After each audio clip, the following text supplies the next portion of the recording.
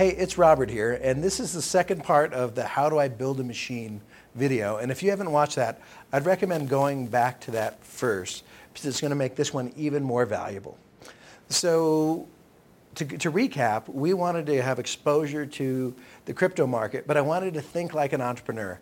I wanted to build a machine, which meant that I wasn't just going to go out and buy 5 Bitcoin like a trader and stick it in a wallet and hope it went up. So did I do that? The answer is no. What did I do? Well, that's a little bit different. And you might have to follow me through the office, and I'll show you what we're up to. Come on. So when figuring out the right solution, I wanted to think like an entrepreneur, and I wanted exposure to the cryptocurrency market, but I wasn't 100% sure what that looked like. And so we started doing some research, and the result of that is this.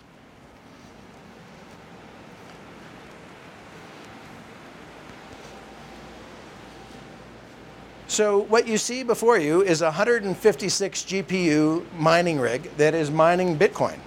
And we talked about the difference between owning a job and owning a business. That's what we talked about with the machine. And if you didn't know which one you had, you just stopped showing up for a month. So this requires about 15 minutes of attention all month. And it works and makes money for us 7 days a week, 24 hours a day. This is a Bitcoin mining rig that we get roughly 1 Bitcoin every 6 weeks from it.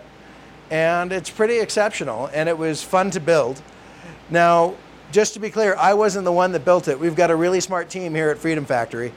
And these are some of the passion projects that we do in our spare time. So we all wanted exposure to Bitcoin. We've got an extremely talented staff that we bought these things, when the price of Bitcoin went down, we bought these GPUs at half price on eBay. Not that I'm trying to create competition for ourselves, where we're going out doing the GPUs, but this is really how you build a machine as opposed to just owning a job. So this is one of our passion projects here. Hopefully this was helpful, and now you understand the difference, what I mean, between owning a machine and owning a job. If you have questions on how any of this works, why don't you give us a call at Freedom Factory? I'm Robert, and we'll talk to you soon.